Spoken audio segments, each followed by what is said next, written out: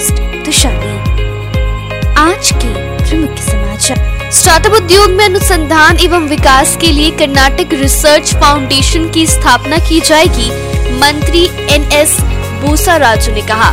Growth stage निवेशक एल8 venture partners ने $67 million जुटाए।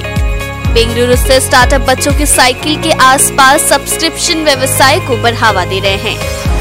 फिनटेक क्षेत्र में 3085 मान्यता प्राप्त स्टार्टअप लगे हुए हैं, सांसद में सरकार ने कहा।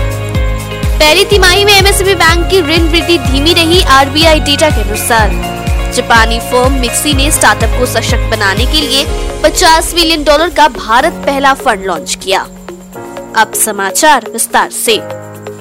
कर्नाटक के मंत्री एन.एस. बोसाराजू ने शनिवार को कहा कि स्टार्टअप उद्योग में अनुसंधान और विकास करने के लिए एक राज्य स्तरीय अनुसंधान फाउंडेशन का गठन किया जाएगा।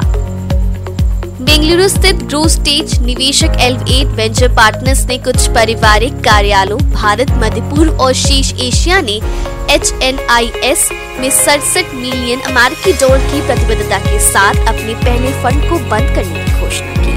ग्रू क्लब के सह-संस्थापक और सीईओ पृथ्वी गौड़ा बताते हैं कि कैसे उन्हें भारत में बच्चों के लिए एक साइकिल सदस्यता मंच बनाने का विचार आया है। भारतीय रिजर्व बैंक के आंकड़ों के अनुसार वित्तीय वर्ष 2024 की पहली तिमाही में एमएसएमई बैंक की ऋण वृद्धि में साल दर साल गिरावट आई है।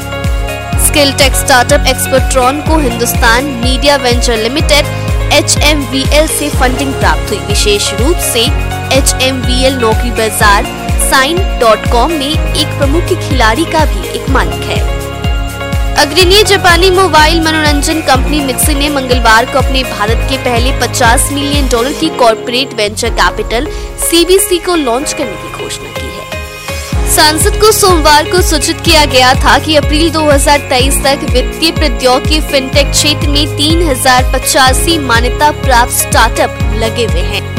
TransUnion CIBIL SIDBI MSME pulse report के नवीनतम संस्करण की अंतर्दृष्टि से पता चलता है कि वित्तीय वर्ष 23-24 में पोर्टफोलियो संतुलन में 15% साल दर साल YoY वृद्धि के साथ वाणिज्य एक क्रेडिट वृद्धि की गति जारी है।